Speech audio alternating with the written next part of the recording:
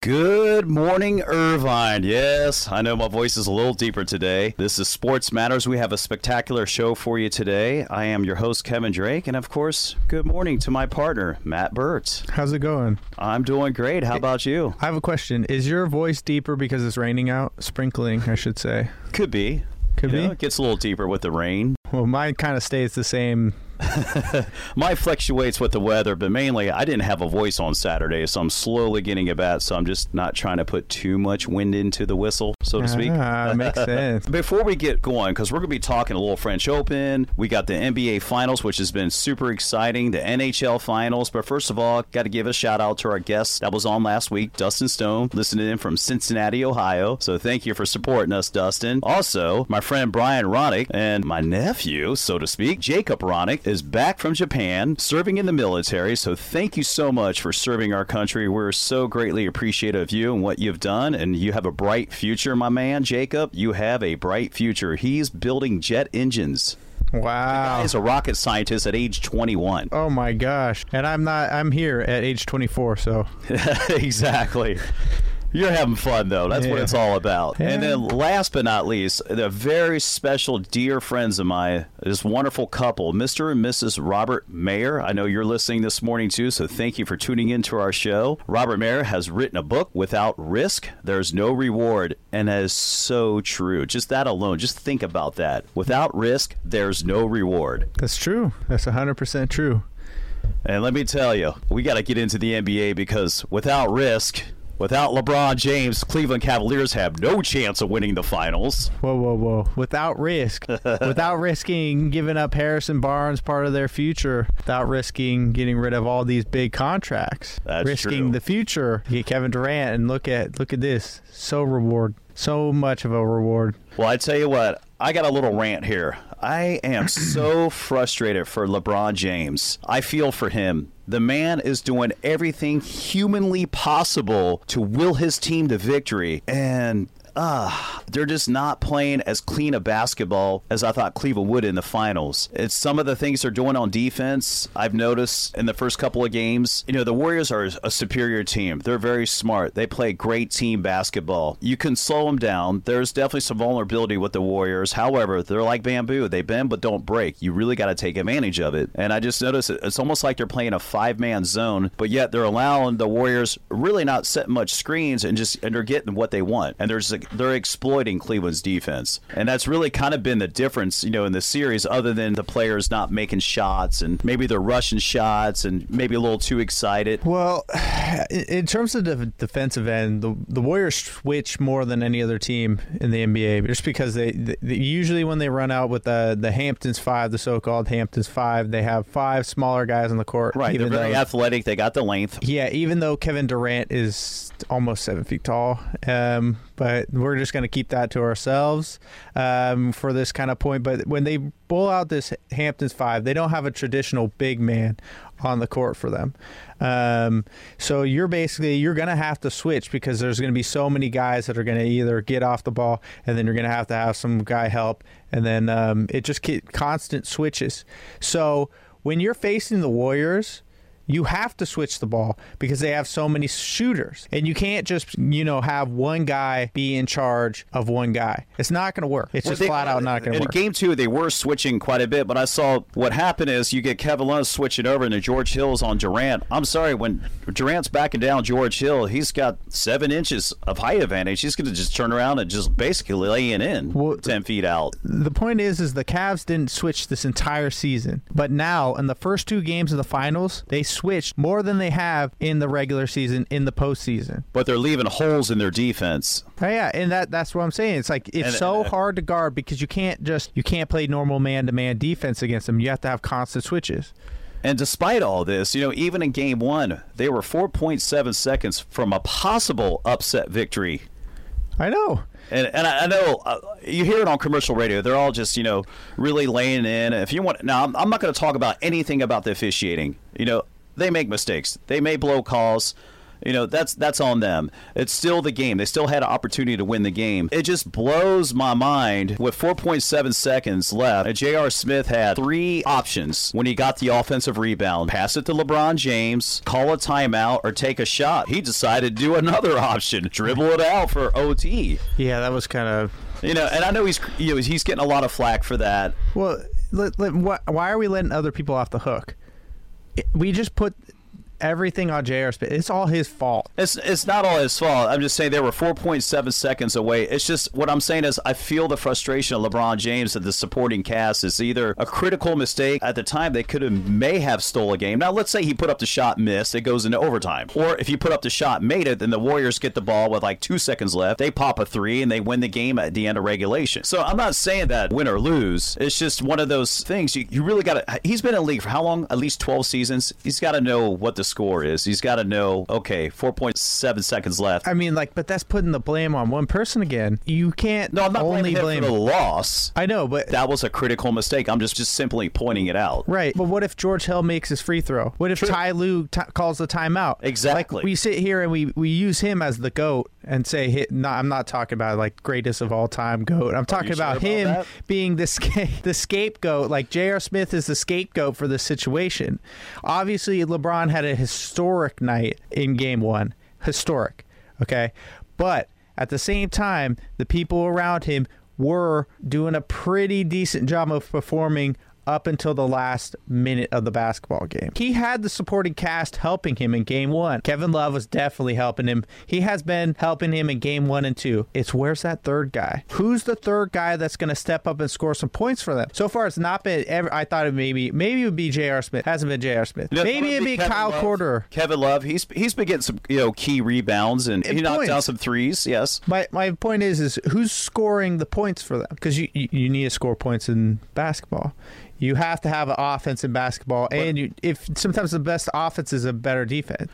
True. You hit it right on too. As far as team basketball, I think that Cleveland really needs to move the ball better. They do, and at the same time, take easier shots. Have you seen the way that LeBron's been moving the ball? They're sketchy passes. Some of them are. It's high, like I said, it's high risk. Yeah, it's high risk, high reward, but it's also they're getting picked off. You got to understand the Warriors' defense. They have the length and they got quick hands. Well, here's the Cavs' offense. All right, let's get a screen. Switch Steph on the LeBron. Okay. Right. Create the mismatch. I get that. I get that too. But then the next course of option is either he's going to take it to the hole or he's going to kick it out. The Warriors are trying to collapse him before he gets to the hoop, before he gets into where he can just do a little floater or if he can do an easy layup. So they're trying to converge on that. But they're ready to pounce when he passes the ball. You can't have just one person being the primary ball handler. I mean, it's worked in the past against lesser teams, but against the Golden State Warriors, it's a whole different animal. Like you're saying, they have so much length. You can't be doing that. You can't be kicking the ball across the court and expecting a miracle pass. I think LeBron James is the best passer in the league by far. No questions asked. But he's also playing a level that we haven't seen. In a while. But he has to do everything. And when you have that much usage, you're going to have the mistake. Right. And turnovers are going to happen. I mean, in game 2, he was on his way. If those guys just would have knocked down some of those open shots, he would have had at least 20 assists. I know. I think he had 15 through 3/4, something like that. Yeah, something crazy. But he definitely had more than 10 going out of halftime. Yeah, think about that. He had a double-double going into the half. That's incredible.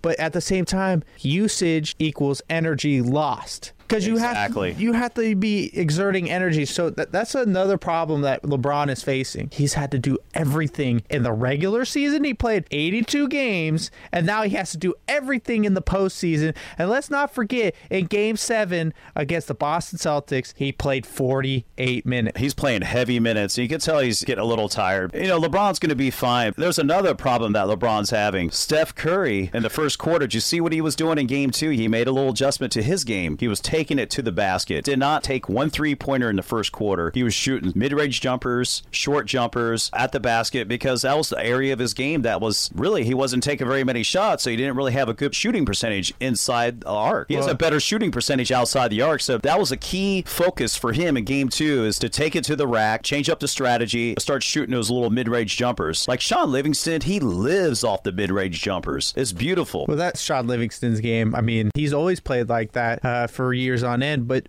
to your point with Curry, I want to know what the statistic is, what his percentage from three-pointer when he makes a layup to begin the game, when he makes layups to begin the game. Because if I was like a huge stats guy... That usually gets you going. Anytime you make a couple layups... When you see the ball go through the net, psychologically, it helps you become a better shooter. When he shoots a corner three, to me, that's a layup. I mean, for him. That's the closest spot from the three-point line is from the corner. And if you've noticed that they've ran that play a few times where they'll have a pick set and then they'll just toss it to him behind. Or they'll run the play and then eventually someone sets the pick on his guy and then he gets the corner three. That's the set play. If you're Cleveland... You just have to look at what Steph Curry did, and you could have been like, oh, well. With Cleveland, you just want to slow the assault down, kind of like what the Rockets did a bit. You got to really talk and communicate on defense. Switching a little bit. The guards should be switching it just a tad bit more so they're able to keep up on the perimeter for the perimeter defense. But the last thing you want is George Hill in the low block guarding Kevin Durant when he's practically giving up a foot. When Kevin Durant 8 feet from the basket, he could practically lay it in from there. And he's been getting a lot of flack from like the... It's tough. It's major tough. News outlets but you look at his numbers. I mean, in game one, I didn't think he played that badly. No, they're not playing that bad, but it's just, that's the thing. It's just in the finals, the game of this magnitude, just the littlest things. You're giving up an easy basket here, an easy basket there. That could be the difference in the game. But if you do the math, the three main scorers for the Warriors, you had 33 from Steph, you had 26 from Durant, and I think it was 20 from Clay. Mm-hmm. That's correct. 59 between two people, and then add another 20 to that. So you're 79 points. You're getting pretty much 80 points from three people. Just pack it in because they still have some more scorers on top of that. Well, the bright side for Cleveland, the series shifts to Cleveland, and usually, a lot of the role players tend to shoot a lot better at home. So it could be, a nice different series. I like to see Cleveland, at least get Game 3 to make this interesting. They could get one at home. They could possibly get two. At times they play so well, but there's other times where Golden State just exploits their defense. I know we're going round and round on it, but overall, you got to appreciate what the Warriors are doing. As a Laker fan, if the Warriors do complete and win the third championship, yes, they're in our division. Yes, they're our rivals, but you got to appreciate what they're doing. You got to appreciate what this team that Golden State has. The Lakers, their championship is in the offseason because they could get some marquee players. But at the same time, there's so much talk about LeBron and his teammates and this and that. But at the end of the day, I mean, the Warriors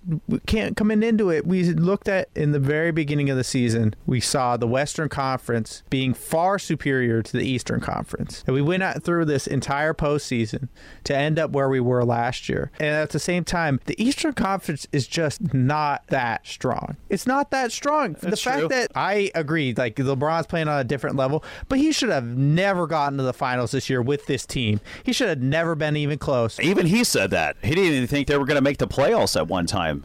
LeBron had said that. I agree with you. I think about it. If LeBron was in the West this whole time, obviously he would not go as many finals, but I think he'd have one more championship. I think he would have won more championships than he has now, but I don't think he would have been as many finals. Wherever he goes. It's always like if you win the West, you're pretty much going to win the championship. It's not guaranteed. No, not when he was with the Heat. That was when there was the most. Right. I mean, you had the Heat were the most dominant team in the Eastern Conference. And also you had Wade in the prime of his career, Chris Bosh. I mean, you had the big three. That was huge. You're staring at probably like I'd say LeBron's in the top 2 players of all time. I'd say Dwayne Wade is easily top 20 players of all time, and then I'd say Chris Bosh is somewhere in the 150 to 75 range of players of all time. So you're staring at 3 amazing players, and then you have Ray Allen too. I didn't forget about Ray Allen. Won them a championship. Okay, his shot won them the championship. So I think LeBron technically has his first. Everybody needs help. Even Jordan had help. He had Pippen and Robin. We could go on and on about that. I know our time is just flying because you talk about basketball, such a hot topic. But I know it's hot. Like I said, hopefully Cleveland gets Game 3. I know you don't want it. You want to see a sweep because that's a Warriors fan. But we want to see a great series. It's great for the NBA. I do want to see a good game. Like regardless, I'm going to think the Warriors are going to win, and if they lose,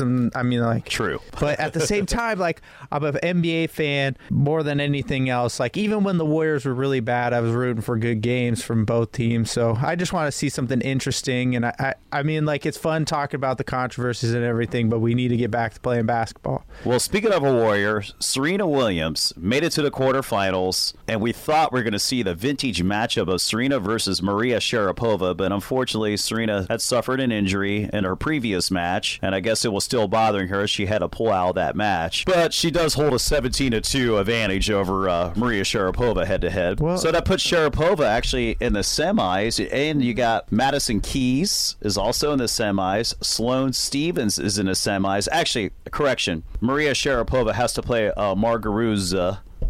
I think we circled past the more interesting point there. Serena Williams just had a baby and is competing at a high level. And made it to the quarterfinals. Which that's a pretty nice payday, by the way. Yeah. Regardless if she plays or not, that's just an impressive feat. Like, she is a warrior. And she went to the royal wedding, too. She's been active, okay?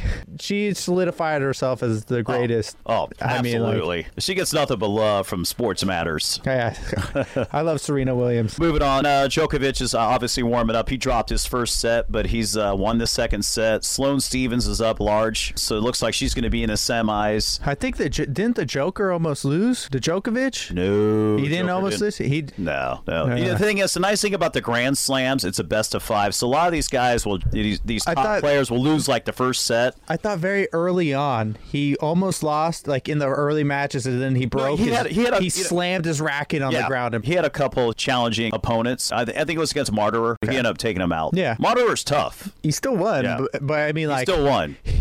That I've never seen Djokovic like have that much. Like, he's a very emotional guy, but I've never seen him have that much anger. But think about this, okay? He's playing Cecchinato, if I'm saying that right. Second set, just completed. They've been playing for an hour and 26 minutes. So if this thing goes 5 sets, imagine it. I mean, out there for 4 hours playing tennis, just whacking a ball. Your arm will go dead. That's crazy. That's what's so crazy about tennis. And clay, you work for your points, but it doesn't matter what you do. Once you get in the later rounds, somewhere along the line, you're going to have to face the king of clay. And let me tell you, he has the endurance, he has the power, and it's just going to be tough. You think about it, Matt. Rafael Nadal just turned 32, and he's on the verge of winning his 11th French Open. Well, isn't that insane?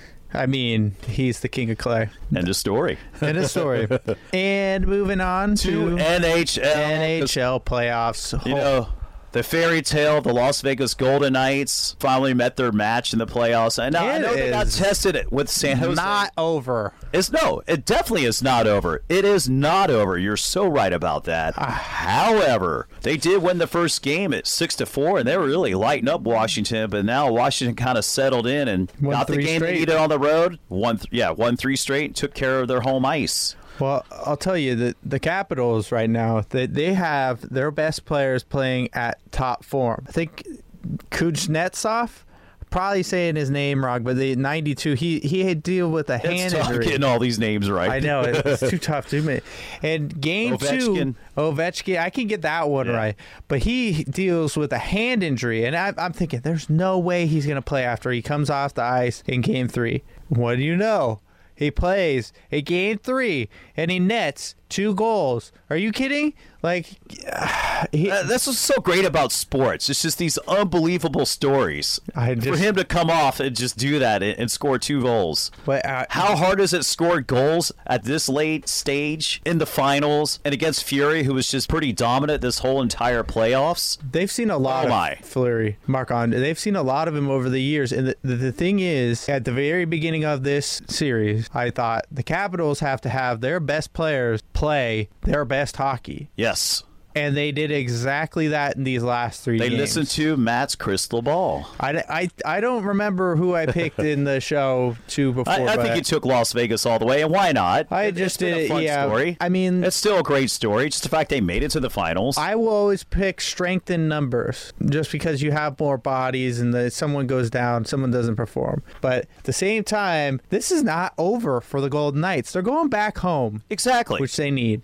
go back home, take care of business at home. All they got to do is get one in Washington, so you can get that in Game 6, and then anything can happen in Game 7. And we've seen it. You've seen it even in NBA a couple years ago. 3-1 deficits where the Thunder was up on the Warriors 3-1, and then the Warriors came back and took that series, and again in the finals. Starts with one game. Exactly. So you just got to focus on that game. So I just don't see it being over yet. It's not over. But if Ovechkin and TJ Yoshi and Nicholas Backstrom and Kuznetsov and John Carlson and Braden Holtby, if they all perform, that's 5. I named 5 people in the Capitals. You know what's so funny is the ice conditions, it's similar to the clay in Las Vegas because, it's probably 110 degrees right now in Las Vegas. They're going to be skating on that slush, so it'll probably slow Washington down a bit. And that goes to Las Vegas's favor. So you're right. This series is far from over. You still got to play 3 more periods of hockey. And if Washington wants to win this thing, they got to take it in Las Vegas. But Las Vegas has a great opportunity of getting Game 5. Yeah. And just flip the script. Yeah. And then they start building the momentum, go into Washington and try to steal that Game 6. Last night, they had a couple possessions where they hit the post, and in one possession, they hit the post twice. I mean, this thing's far from being over. It's a game of centimeters, millimeters even, for that matter. And at the same time, they made it interesting. After being down 4-0, they came back, and they got 2 goals, and then the Capitals kind of did what they had to do because you're basically doing an all-out offensive attack, trying to get some goals back. They got to a 2-goal game going into the third period, and then they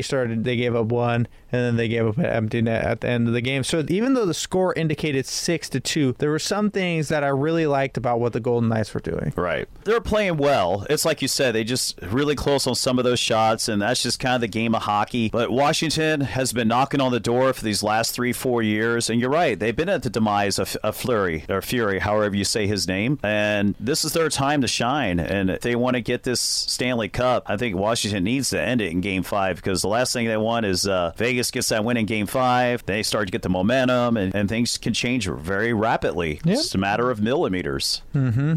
It's a game of inches. Everything's a game of inches. But we're going to close with a really nice song, The Downtown Lights by Kathy Cousins, because in honor of the Golden State Warriors who shoot the lights out from downtown, the Splash Brothers, that's just a thing of beauty, seeing what they do from downtown. I know. And I will say something. I want to give a quick shout out.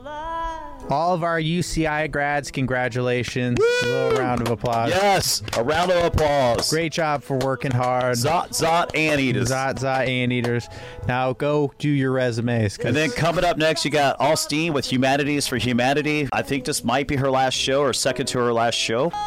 Give a great listen to that because she's got a nice show lined up for you. And until then, I don't have anything further. Matt, take it away. Love you, grandmas. Can't you see the downtown light?